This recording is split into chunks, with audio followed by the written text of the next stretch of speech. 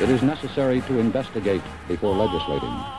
But the line between investigating and persecuting is a very fine one. The investigators tell us it seems the suspect was going to pass them, then turned and fired.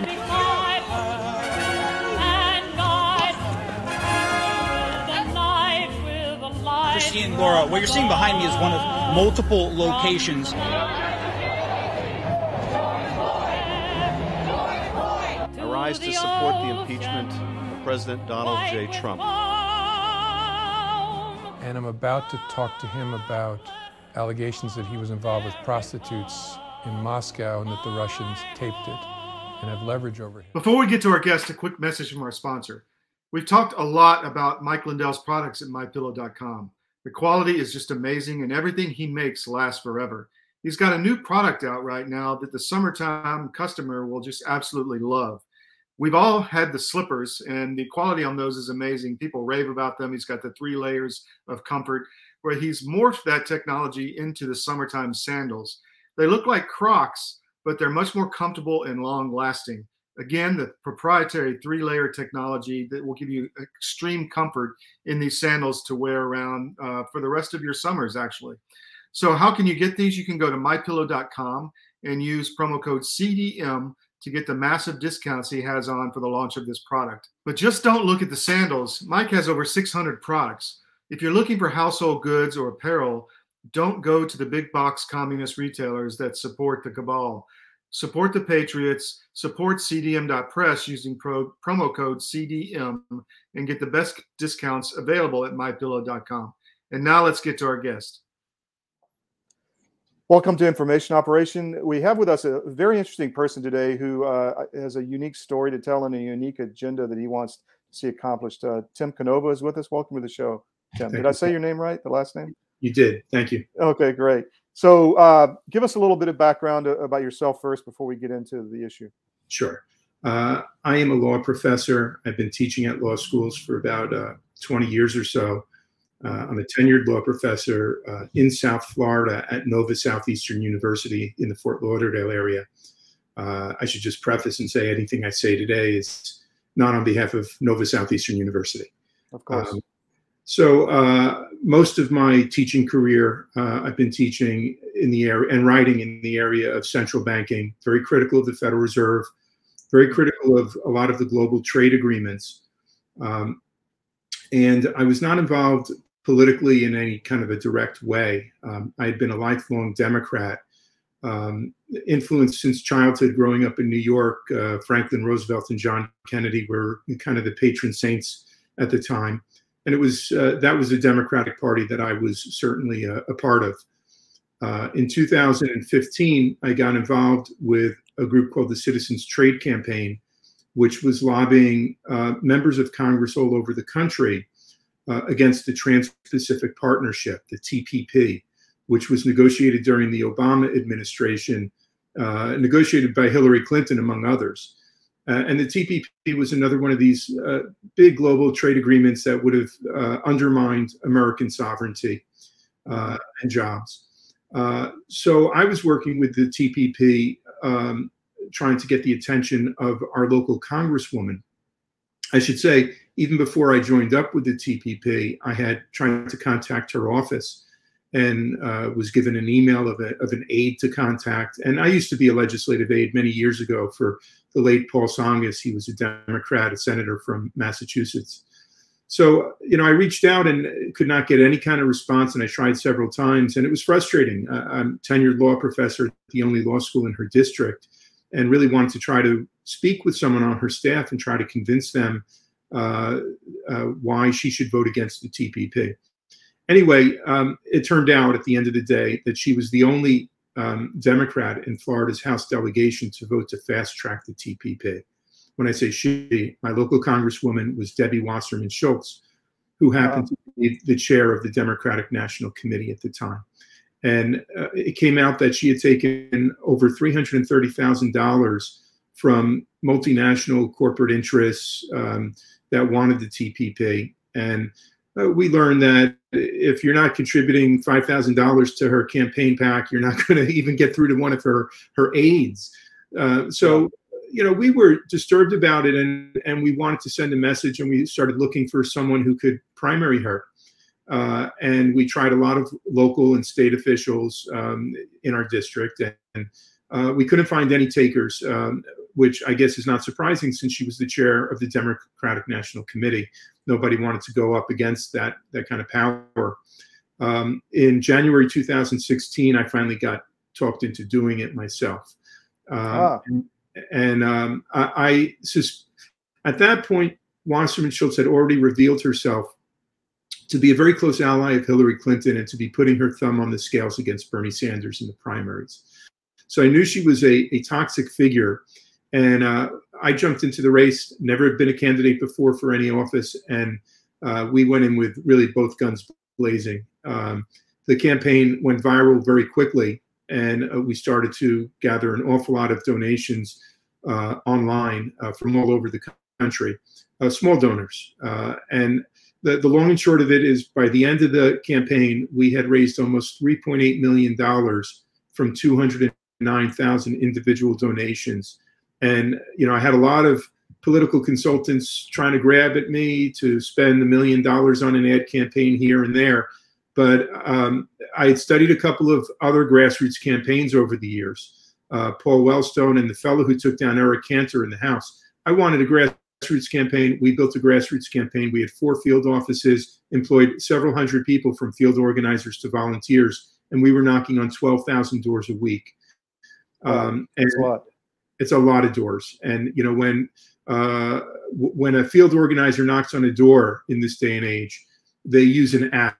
The app we used, they would be able to find out all kinds of information about the voter as far as their party registration, but they would input whether the voter was leaning to me, strongly for me, neutral, or leaning or strongly for Wasserman Schultz.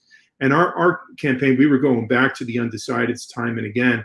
Our final field numbers were stunning, and we were way ahead of her at the end. I wasn't confident because the day before the election, this is an August 30th, 2016 primary, the local NBC6 had up on its website a preview of the next day's election.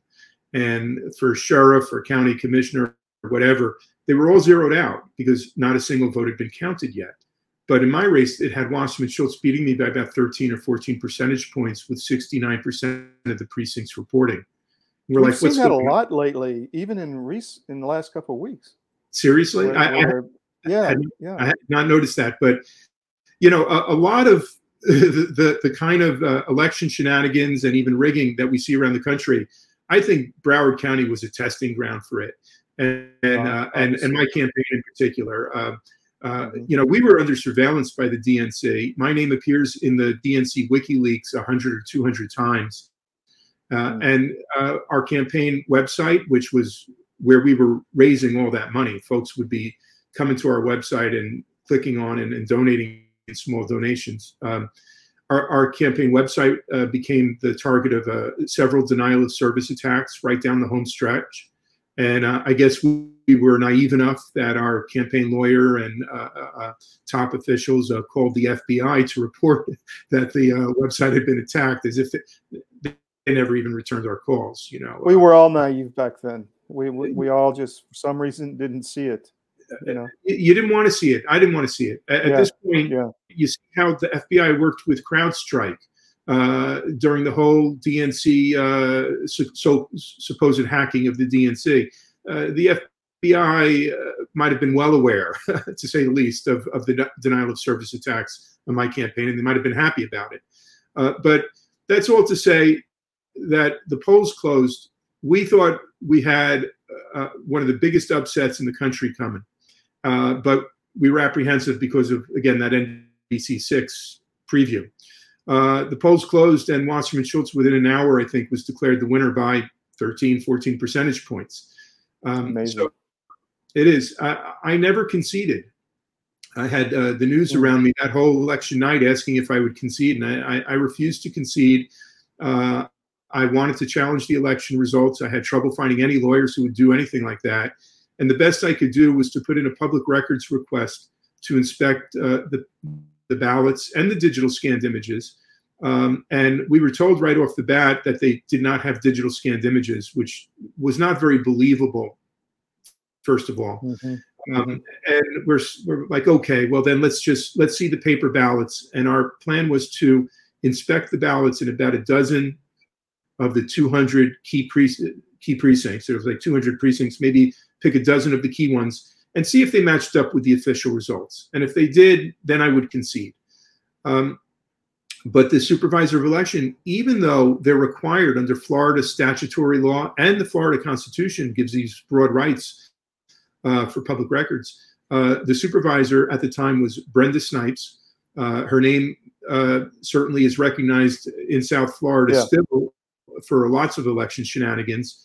Republicans had been out for her for a long time. They were very upset with a lot of her practices that they saw as highly partisan and unprofessional.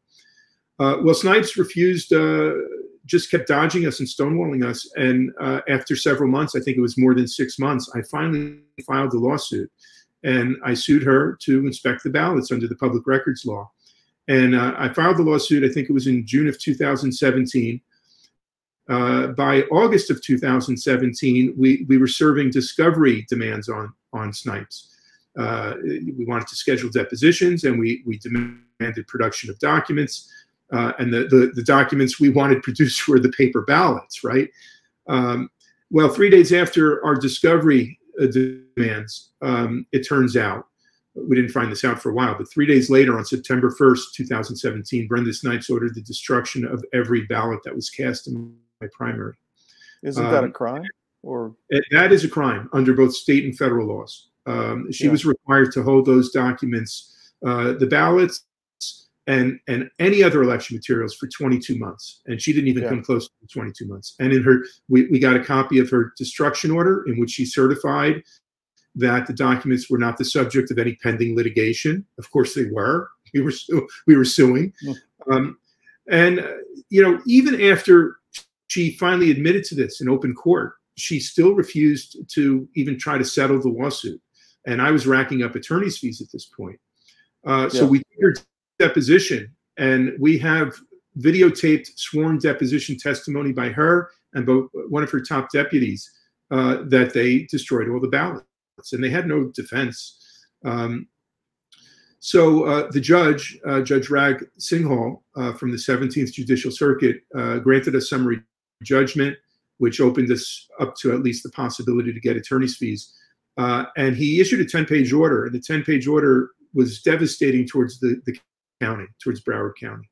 It listed the crimes essentially that were committed. And I thought at that point the floodgates would open.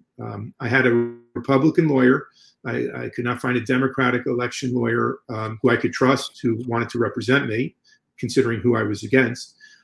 And my lawyer was surprised that the Republicans weren't jumping all over it. And he looked into it, and a couple of weeks later, he called me up and he said, "You can't count on any help from the Broward Republican Party or even Republicans in Tallahassee."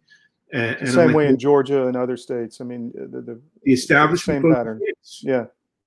Yeah, and that's what it was. He said that they had the same friends as Debbie Wasserman Schultz, and I'm like, what do you mean by the same friends? Same financial backers, same lobbyists. Yeah, it's uniparty. A uniparty, exactly. And I got a hold of the acting U.S. attorney, the federal prosecutor. I bumped into him at a campaign appearance, and I followed up with him. My lawyer followed up with him, spoke to him for about 90 minutes. And mind you, this is a case that really any second-year law student could successfully prosecute. I mean, talk about smoking guns, sworn videotaped admissions, the actual ballot destruction order, and the court's 10-page order. Like, the only thing that might be better is if we had a video of Brenda Snipes with a blowtorch destroying the ballots. And the acting U.S. attorney sounded very interested in prosecuting. And he went up to Washington, D.C. for a week of meetings at the Justice Department. And with Rod Rosenstein, the Deputy Attorney General, who had appointed Mueller, you'll remember. And he came back to Florida and he said they didn't have the time or the expertise to prosecute this case. I'm like, what do you mean the expertise? really, this is a destruction of evidence case. Yeah. You don't even need to know election law, for God's sakes. You don't. But that's where we were left with no prosecution. And Snipes, of course, ended up digging her own grave, you could say, in some ways. 2 years later, in 2018, 2 years after my campaign, in 2018, the races for Florida governor between Ron DeSantis and Andrew Gillum, and for U.S. Senate between Rick Scott and Bill Nelson, both crash landed in Broward County. Too close to call, and Brenda Snipes finding thousands of ballots out of the blue days after the election. And finally, it's like Fox News remembered me. They had me on 3 mornings in a row to tell my story, and I basically made the point that anyone who could had the ethical compass, or the lack of one, to destroy every ballot cast, how could you even believe the ballots that she's finding out of thin air days after the election? And she was fired not long after that election was settled, finally. Unfortunately, DeSantis fired her, right? Am I correct? No, actually, Rick Scott fired her by an executive order. Scott. And then, Rick Scott, excuse me. And then when Governor DeSantis took office, Snipes and her lawyers were suing for reinstatement. So maybe there was legal reasons. He took the path of less resistance, but he allowed her to resign, to retire. So she was reinstated, she retired, and she now lives on a $135,000 a year pension. Amazing. Utterly amazing. And, where there are a lot of lessons to draw from this, and I've spoken a lot about how unreliable the electronic voting machines are, that they are so easily manipulated. You can't inspect the software because the software is considered proprietary trade secrets. Right. And it's a cartel. It's only 3 companies that control most of the voting machines. Dominion Voting, which was notorious for the 2020 presidential election. Here in Florida, ES&S, Election Systems and Software. And the third one is Hard InterCivic. And the thing they all have in common, interestingly enough, is each of them are owned by private equity firms. So they're not even publicly listed on the stock exchange. They don't have to make disclosures like no accountability, none. And so my conclusion, and it's not just me, many people are reaching these same conclusions, and I should say very nonpartisan, whether you're a Democrat or a Republican or an independent, and I'm an independent at this point. I'd say that the election, the whole paradigm is shifting. I mean, it's really not Republican, Democrat anymore. It's freedom. It's insiders and outsiders, right? Yeah. And for me, it's not even just the election rigging that and crimes that I witnessed that affected me, but a lot of the issues it just seems like the Democrats have gone off the rails. But you put that to the side, and many people are concluding that the best system to have was what we had for 200 years, which was hand counting of paper ballots in public. Sure. Yeah. And we can talk about that some more if you like. But, Governor DeSantis a few months ago signed into law the creation of a new government office, the Election Integrity and Fraud Office, which is housed in the Florida Secretary of State's department. And he appointed a director, Pete Antonacci, and they're charged with prosecuting election crimes. And I've been in touch with one of the staffers in that one of the lawyers in that office. And, I know they're aware of this case, and I've told them everything I know about it, but we're still waiting for prosecution. And, when Pete Antonacci took office, there was a lot of high-minded rhetoric about Florida's the gold standard, and that we enforce election law here, and this shows our commitment to it. And we're still waiting to see, are there going to be any prosecutions here? We have evidence of at least 2 people in that office at the very highest levels violating criminal statutes and destroying the ballots. And we're hopeful that something will happen. As you know, a few weeks ago, the governor removed a state prosecutor who had announced his refusal to prosecute any violations, I think it was of abortion law and the recent anti-grooming statute. Mm-hmm. And Governor DeSantis removed them and said, here in Florida, we enforce the law. And the question is, are they going to enforce the law when it comes to election law, when it's such a flagrant violation? And, I'm not a candidate. I'm not looking to raise money. I'm not looking to run for office. I'm here speaking about this just because there's right and wrong. And it's wrong what happened. And if you don't punish it, you don't have a deterrence. You have what economists call a moral hazard. There'll be an incentive for election officials in the state of Florida and elsewhere to just cover up whether it's innocent mistakes or not innocent kind of rigging that's going on. They'll have a very strong incentive to just shred everything and say, made a mistake. Sorry. Move on. Yeah. To the next election. Well, that's so you haven't really received a response. No, satisfactorily. We're waiting. We're waiting, and I hope it happens soon. And I hope your listeners and your viewers will step up, and they could call Pete Antonacci's office. Can I? Sure. His phone number is 850-510-7754. That's 850-510-7754. And, he works within the State Department, and the Florida Secretary of State, Cord Byrd, has really been a forceful advocate for election integrity. My hat's off to him for that. I can confirm that. And Secretary Byrd's office number is 850-245-6500. That's 850. One of the, I think DeSantis has done a ton of work. Sorry to interrupt you there. A ton of good work, but he hasn't really focused on election integrity. That's one area that people are like, well, what's going to happen? Well, and it's funny you should say that, Todd, because I was talking about this in 2017, late 2017, when we learned that the ballots were destroyed. I mean, we were shocked, just absolutely stunned that a supervisor could do that and think she could get away with it. And I warned Governor Scott, not personally, but mostly through letters to his office and press releases and op-eds that I had published, that this could come back and bite him. And it really almost did. We could have Andrew Gillum as the governor.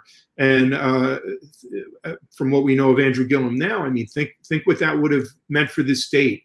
We probably would have been one of the states most tightly shut down during COVID instead of a beacon of freedom during COVID. It almost came back to bite Governor Scott, and I hope it doesn't come back to bite Governor DeSantis. The time to act is now, and I thought that his creation of this office and the state legislature creating the office and the governor signing it was an indication that they realized you can't wait until after November 2022. You've got to be very forceful right now.